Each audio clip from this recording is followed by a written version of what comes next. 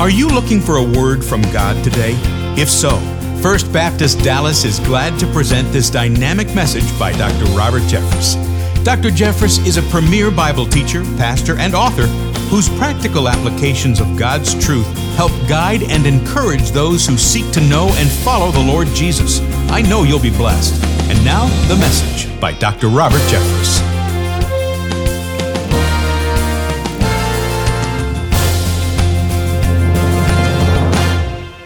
For the first 10 years I was here as pastor, I drove the same car. And as the years wore on, my car started to wear out. It showed the age very quickly. It broke down in some inopportune places. I knew I was in trouble when the insurance company said, "We refuse to insure your car any longer." But I was holding on until one day I was walking to my car with our then deacon chairman, and he said, "Pastor," he was trying to be diplomatic. He said, "Pastor, I know you think you're scoring some points with the congregation for being so frugal and driving that car. Trust me, you're not gaining anything." He said, "Our members are embarrassed that you drive a car like that. You need to get a new car." And so I finally broke down and went to the dealer and bought a new car, and I handed my check to them. But the most amazing thing happened. They not only gave me the keys to my new car, they gave me a thick book filled with rules about how I was to drive my car. In fact, I jotted down, you're not going to believe this, jotted down some of these. Page 7, the manufacturer said, "Don't text and drive." Now, who in the world are they to tell me how to communicate? Don't they know about the First Amendment? I can communicate any way I want, when I want. Or page 15, I couldn't believe this. "Never remove the coolant reservoir cap while the engine is running." No explanation of why not to do that. They just expect me to obey and take it by faith. And this took the cake. "Always drive and ride with your seat back upright." Seat back upright? Don't they know how uncomfortable and unnatural that is? And if they didn't want me to recline, why did they make it where it would recline?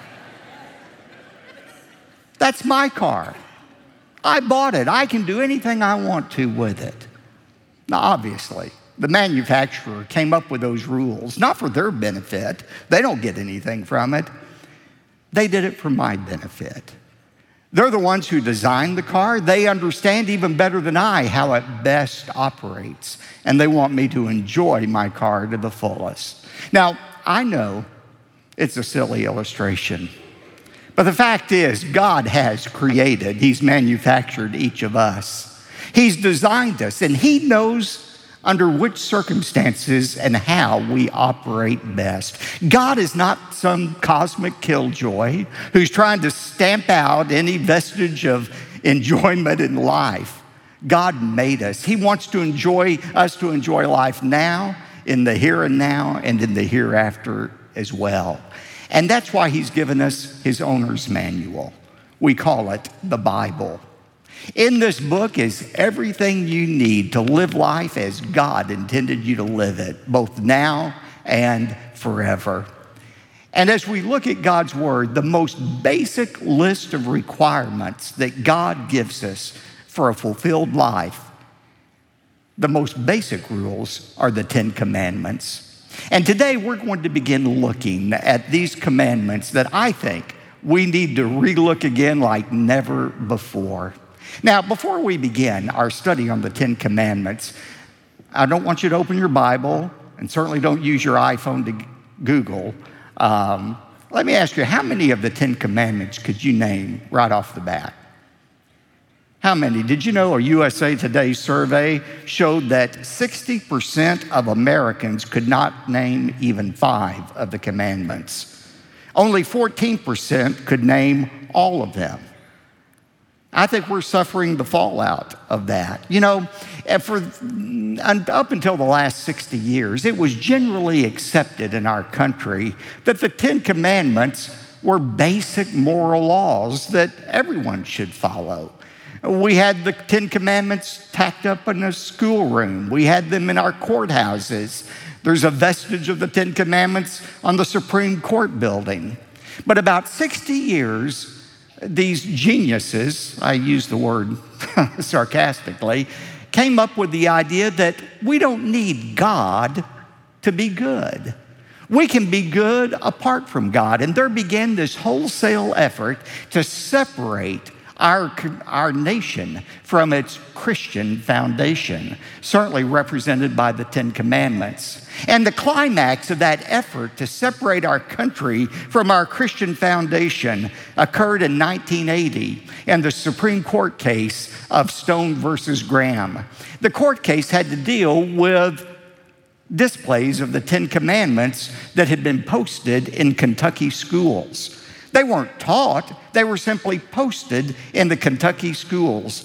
And the Supreme Court determined that that was unconstitutional, that it violated the so-called separation of church and state. How did they come up with that reasoning? Let me read you what the Supreme Court said. If the posted copies of the Ten Commandments are to have any effect at all, it will be to induce the school children to read, meditate upon, perhaps to venerate and obey the commandments. This is not a permissible state objective under the Establishment Clause of the First Amendment.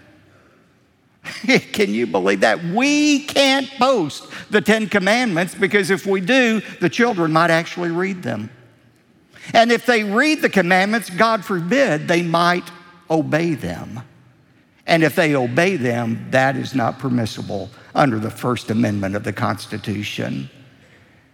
I don't think it's coincidence that 17 years after that ruling, December the 1st, 1997, in another Kentucky school, a group of students gathered together before school to pray.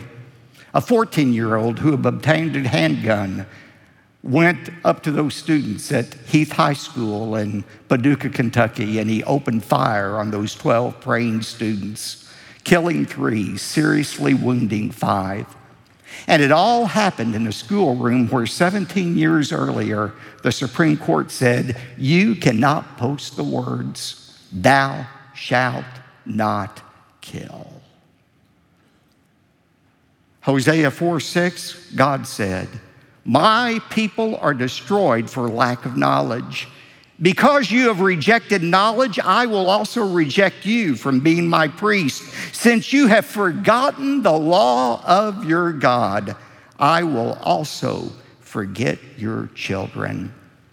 We are reaping the consequence of forgetting God's most basic laws. The increasing number of school children shootings, the gender confusion among boys and girls, the drug addictions, the immorality, these things are not accidental. You cannot ignore the laws of God without terrible consequences. And that's why today, in a culture where, as Isaiah 5 says, we call good evil and evil good, it is time for a fresh look at the Ten Commandments. And that's what we're doing beginning today. Today we're starting this series I'm calling The 10, How to Live and Love in a World That Has Lost Its Way.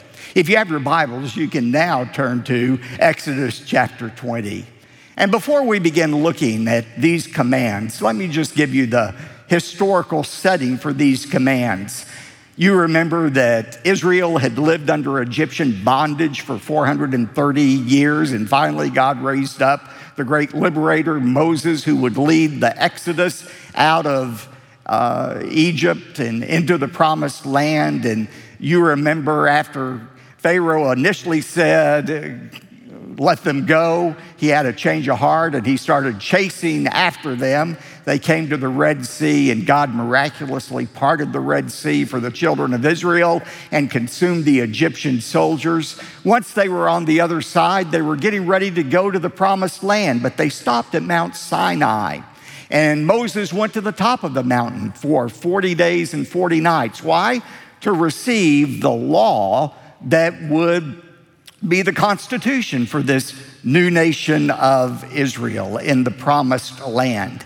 It wasn't just the 10 Commandments, as we'll see, but it was all of the law. That's why it took 40 days and 40 nights. And you remember that as they came to Kadesh Barnea, the entry point into the promised land, they refused to believe God. God sentenced them to 40 years of wandering around in a circle in the desert. 40 years later, Moses, now an old man, stood on top of Mount Nebo, and he repeated the law that God had given. And we find that in Deuteronomy. Deutero meaning second, nomos meaning law. It was a second reading of the law. The point is that there are two lists of the 10 Commandments. The original list found in Exodus chapter 20, verses 1 to 17, and then 40 years later, the second reading of the law, Deuteronomy 5, verses 6 through 21. Now, as Moses stood up on Mount Nebo as an old man, he recounted how this law was given to him originally on top of Mount Sinai. In Deuteronomy 5:22, Moses said, "These words the Lord spoke to all of your assembly at the mountain from the midst of the fire, of the cloud and of the thick gloom with a great voice." Underline that. God spoke to Moses with a great voice, and he added no more. He wrote them. Underline wrote. He wrote them on the 2 tablets of stone and gave them to me, Moses said. Remember the movie, The 10 Commandments? How Charlton Heston, Moses went up to Mount Sinai and God spoke out the commands, but he wrote them with his own finger. You know, some people have the idea that the only part of God's word that is inspired by God are the words God audibly spoke, and somehow when you reduce them to writing, that is inferior to the spoken word of God, and that there had to be all kind of errors in the scripture because man wrote it down. No, 2 Timothy 3:16 says, all scripture is inspired by God. That word scripture is the Greek word graphe, which means writing. It's not just the audible words of God and Jesus that are inspired, the written word of scripture, the Old and the New Testament, every word is inspired, literally, theos neustos, it is God-breathed. The words God spoke were inspired. Listen to what the Lord specified is the blessing to those who live by the words of the 10 Commandments. Oh, that they may have such a heart in them, Deuteronomy 5:29, that they would fear me and keep all of my commandments always, that it may be well with them and their sons forever. Moses confirmed that blessing in verse 33 when he said, you shall walk in all the way which the Lord your God has commanded you, that you may live and that it may be well with you, and that you may prolong your days in the land which you will possess. Now, this was a specific promise to Israel as they went into this new country and they formed a new nation. God said, if you will keep these words, you will enjoy as a nation peace, justice, and morality. And there is a promise for us as well.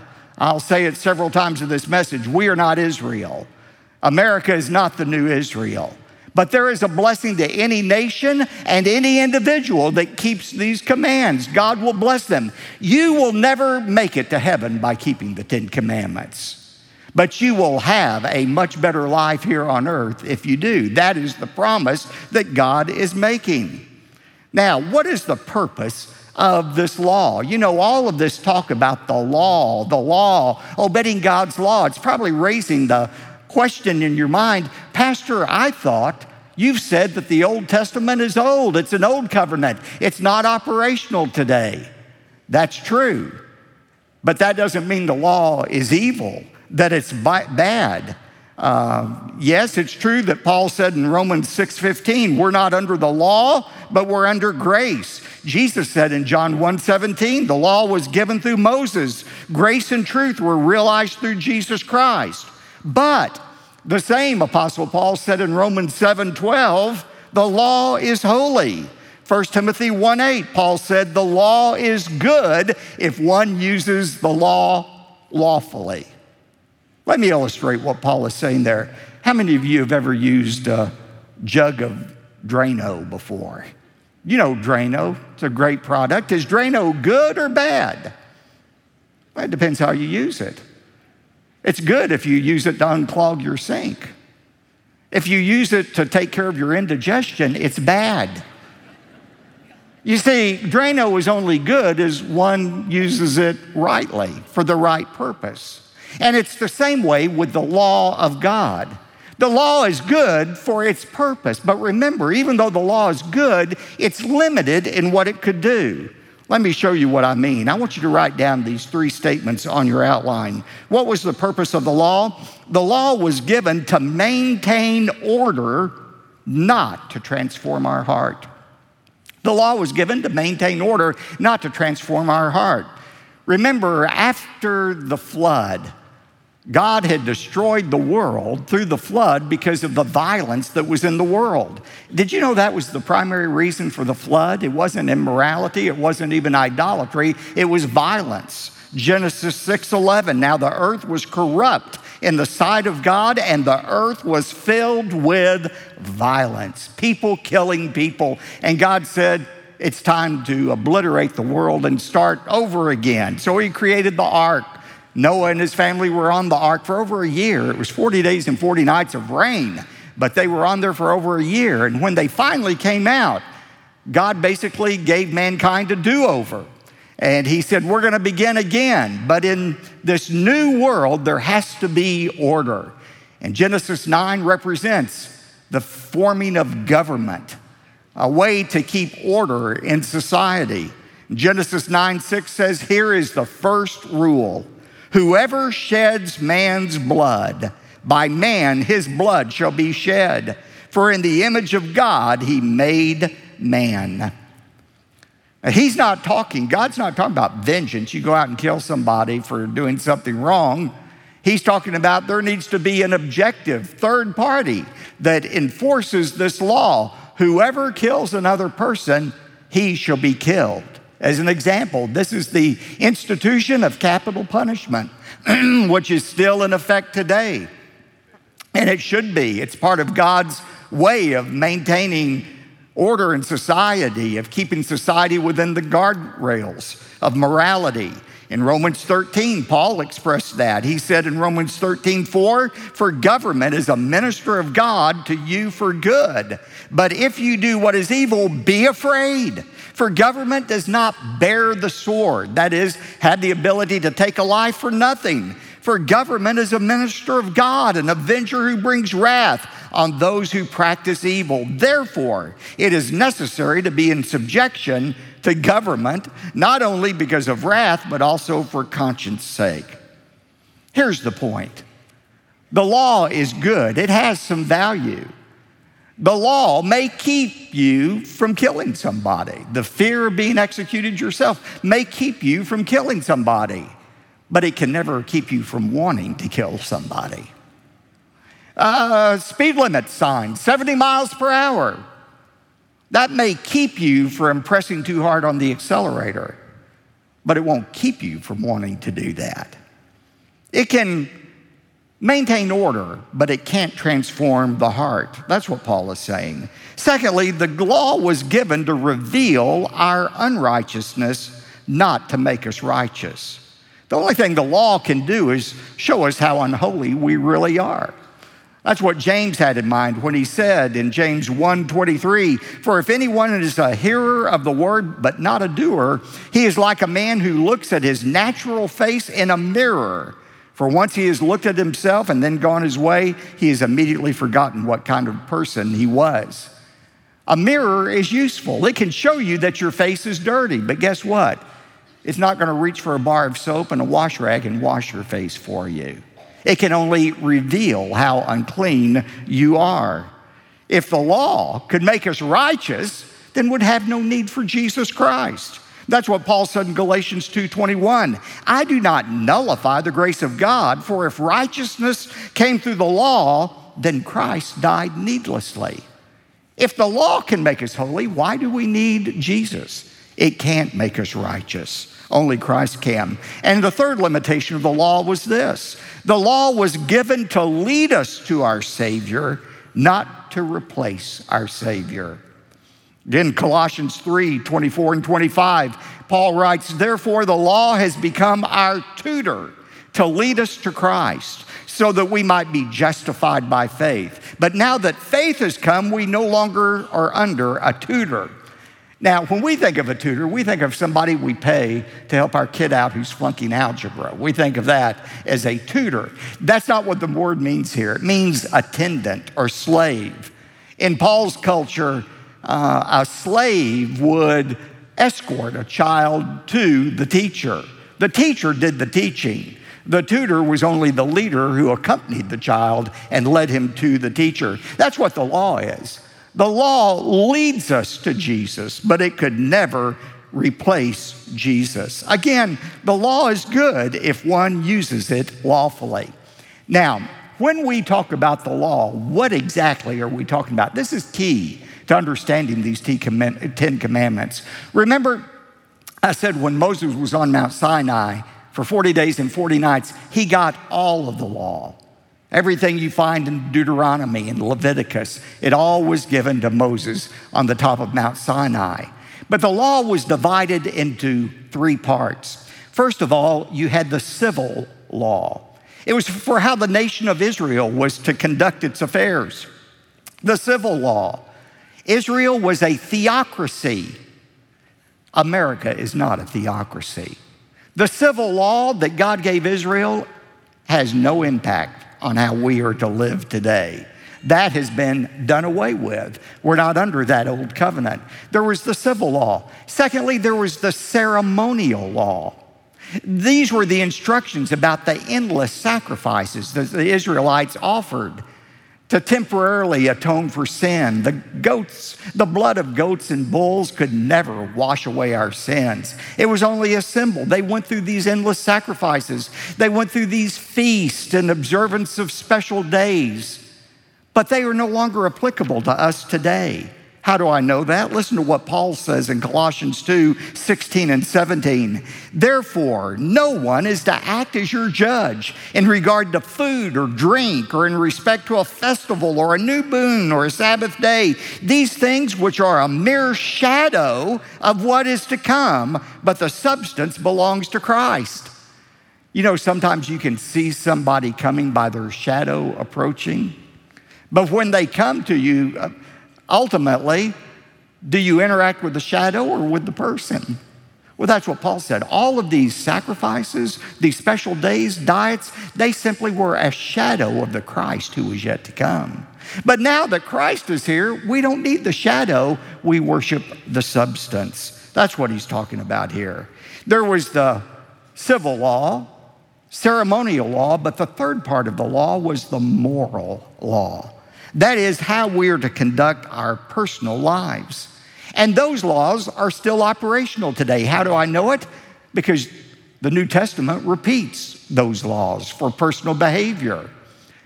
Jesus alluded to or quoted all of the 10 Commandments with the exception of one.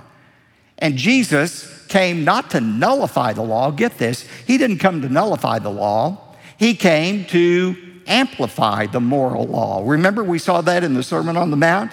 Jesus said, you've heard it said, thou shalt not commit adultery. I say to you, whoever looks on another person with lust has committed adultery in his heart. He was amplifying the meaning. Jesus said, you've heard it said, do not murder. I say to you, everyone who is angry toward his brother is guilty before the law. He amplified. And then he also clarified some of the moral law, and that specifically relates to the 10 Commandments. Jesus never repeated the commandment, keep the Sabbath, keep it holy, observe the Sabbath and keep it holy, because the day was going to change under the New Testament. But as we'll see in a moment, the principle of work and worship still remains. When we talk about the law, we're talking about the moral law, and the 10 Commandments is the summation of that moral law of God. Remember in Matthew 22, somebody asked Jesus, Lord, what is the greatest commandment? He said, here is the greatest commandment. You shall love the Lord your God with all of your heart, your soul, and your mind. And the second is like unto it, you shall love your neighbor as yourself. That's a summary of the 10 Commandments. The first 4 commandments deal with how do we love God with all of our hearts. The final 6 deal with how we're to love our neighbor as ourselves. I think it's well past time for us to tack the 10 commandments not only up in our schoolrooms, but in our own hearts and minds, and to pass these rules on to our children and our grandchildren.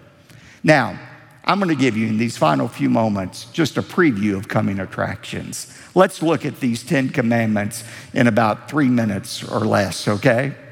Write them down. Here's what we're going to look at starting next week.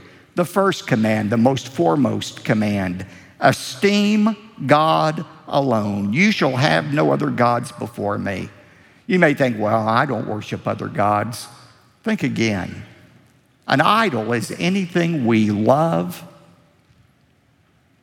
or follow more than we love Jesus Christ. That's what an idol is. And the most foundational requirement for living is to have no other gods before the true God. The second command is worship God only. Verses 4 and 5, you shall not make for yourself an idol or any likeness of what is in heaven or on earth or beneath the water under the earth. You shall not worship them or serve them, for I, the Lord your God, am a jealous God. Now, some people, even some Christian groups, combine these two, but they're not the same. The first command tells us whom we're to worship. The second command is how we're to worship the true God. It's possible to worship the correct God in an incorrect way. Many people think they're worshiping God when in fact they're worshiping only an image of God, an expression of God. And we're going to talk about how that applies to us. Thirdly, revere God's name. Exodus 20, verse 7. You shall not take the name of the Lord your God in vain, for the Lord will not leave unpunished those who take his name in vain. We all think of this in terms of don't curse and use God's name in a curse. That's one application, but it's not the only application. There are many ways we use God's name recklessly and needlessly, and we'll talk about that. The fourth command, value God's day. Remember the Sabbath, verse 8, and keep it holy. For in 6 days, verse 11, the Lord made the heavens and the earth and the sea and all that is in them, and rested on the seventh day. Therefore the Lord God blessed the Sabbath day and made it holy. And though the day has changed, the principle hasn't changed. We need 1 day a week to focus on worship and relaxation. The next command has to do with how we're to treat one another. Honor your parents. Honor your father and your mother, that your days may be prolonged in the day which the Lord your God gives you. We know children are to obey their parents, but what about single adults who are no longer living at home? What about young adults who have their own families? How do they or should they still honor their parents? What if your parents are dead? Is it still possible to obey this command? We'll discuss all of that. The next command, preserve life. You shall not murder. A very specific word there. How does this command relate to self-defense, to war, to suicide, to abortion? There are many ramifications of this command. The next command, you shall not commit adultery. Keep marriage holy. We've all witnessed the attempt to expand the definition of marriage to include 2 men or 2 women. We know that's wrong. But you know what's interesting is even those who follow an unbiblical definition of marriage will agree with us that the greatest single threat to a marriage relationship, however you define it, is adultery, unfaithfulness. How do we avoid the trap of unfaithfulness in marriage? Next, respect the property of others. You shall not steal. You know, the right to personal property is enshrined in the Fifth Amendment of our Constitution, but it came long before that in God's Word. God is the one who expounded on the concept of personal property. And then, protect the reputation of others. Verse 16, you shall not bear false witness against your neighbor. Have you noticed that with social media today, you can destroy somebody, you can obliterate their reputation in a nanosecond by a tweet, by a post. We're going to talk about how that commandment applies today. And finally, control yourself and be content. You shall not covet your neighbor's house, your neighbor's wife, or anything else that belongs to your neighbor. You know, look at most any other sin. Adultery, theft, murder, whatever the sin, at the root of it is a feeling of discontent with your present circumstance, wanting something more, wanting something different than what God has provided for you. And in this final message, we'll talk about how to develop that attitude of contentment. Why should we obey these 10 commandments? Why are they just as applicable today as they were 3,500 years ago? God himself gives the best reasons for obeying the commandment in verses 1 and 2 of Exodus 20. Then God spoke all these words, saying, I am the Lord your God. The first reason we're obligated to keep these commandments is because God is our Lord. I am the Lord your God. You see, the ruler gets to make the rules. We have an obligation to serve God. John Ortberg says it much more eloquently than I could. He said, the reality of this world is that I was born into somebody else's kingdom. Let those words sink in. I was born into somebody else's kingdom. My life came to me as a gift I didn't choose. It is suspended from a slender thread that I did not weave and cannot on my own sustain. That's why we obey the commands, because God said to. God is our Lord. Secondly, God said, obey me because God has set us free.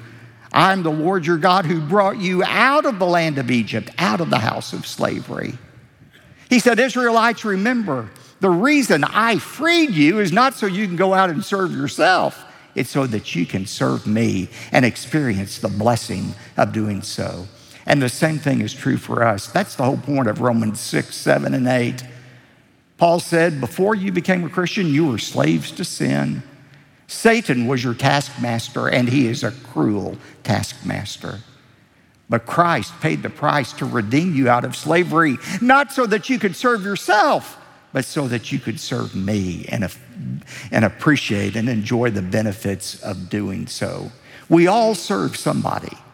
We're either going to serve Satan or we're going to serve God. And that's the choice before us.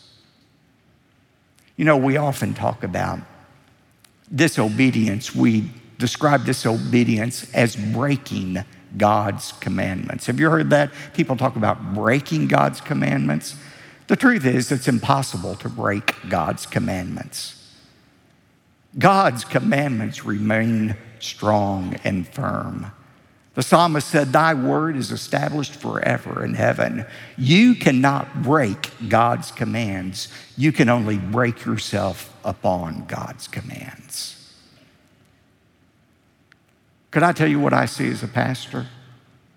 Every week, I see people, not only non-Christians, but Christians, who are experiencing the carnage of breaking themselves on God's commands. They experience unwanted divorces, unending regrets, unrealized dreams, all because they've chosen to say no to God's most basic commands in life.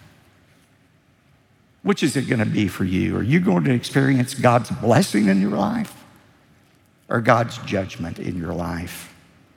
Moses said it this way, the choice that is before every one of us in Deuteronomy 11, see, I am setting before you today a blessing and a curse.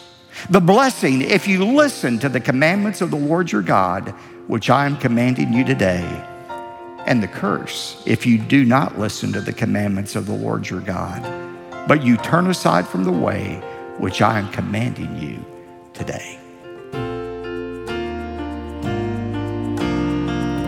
On behalf of Dr. Robert Jeffress and everyone at First Baptist Dallas, thank you for joining us today. Our hope and prayer is that the biblical truth of this message will continue to be a blessing to you as you apply it to your life. For more information about First Baptist Dallas, we invite you to visit our website, firstdallas.org. May God bless you richly today.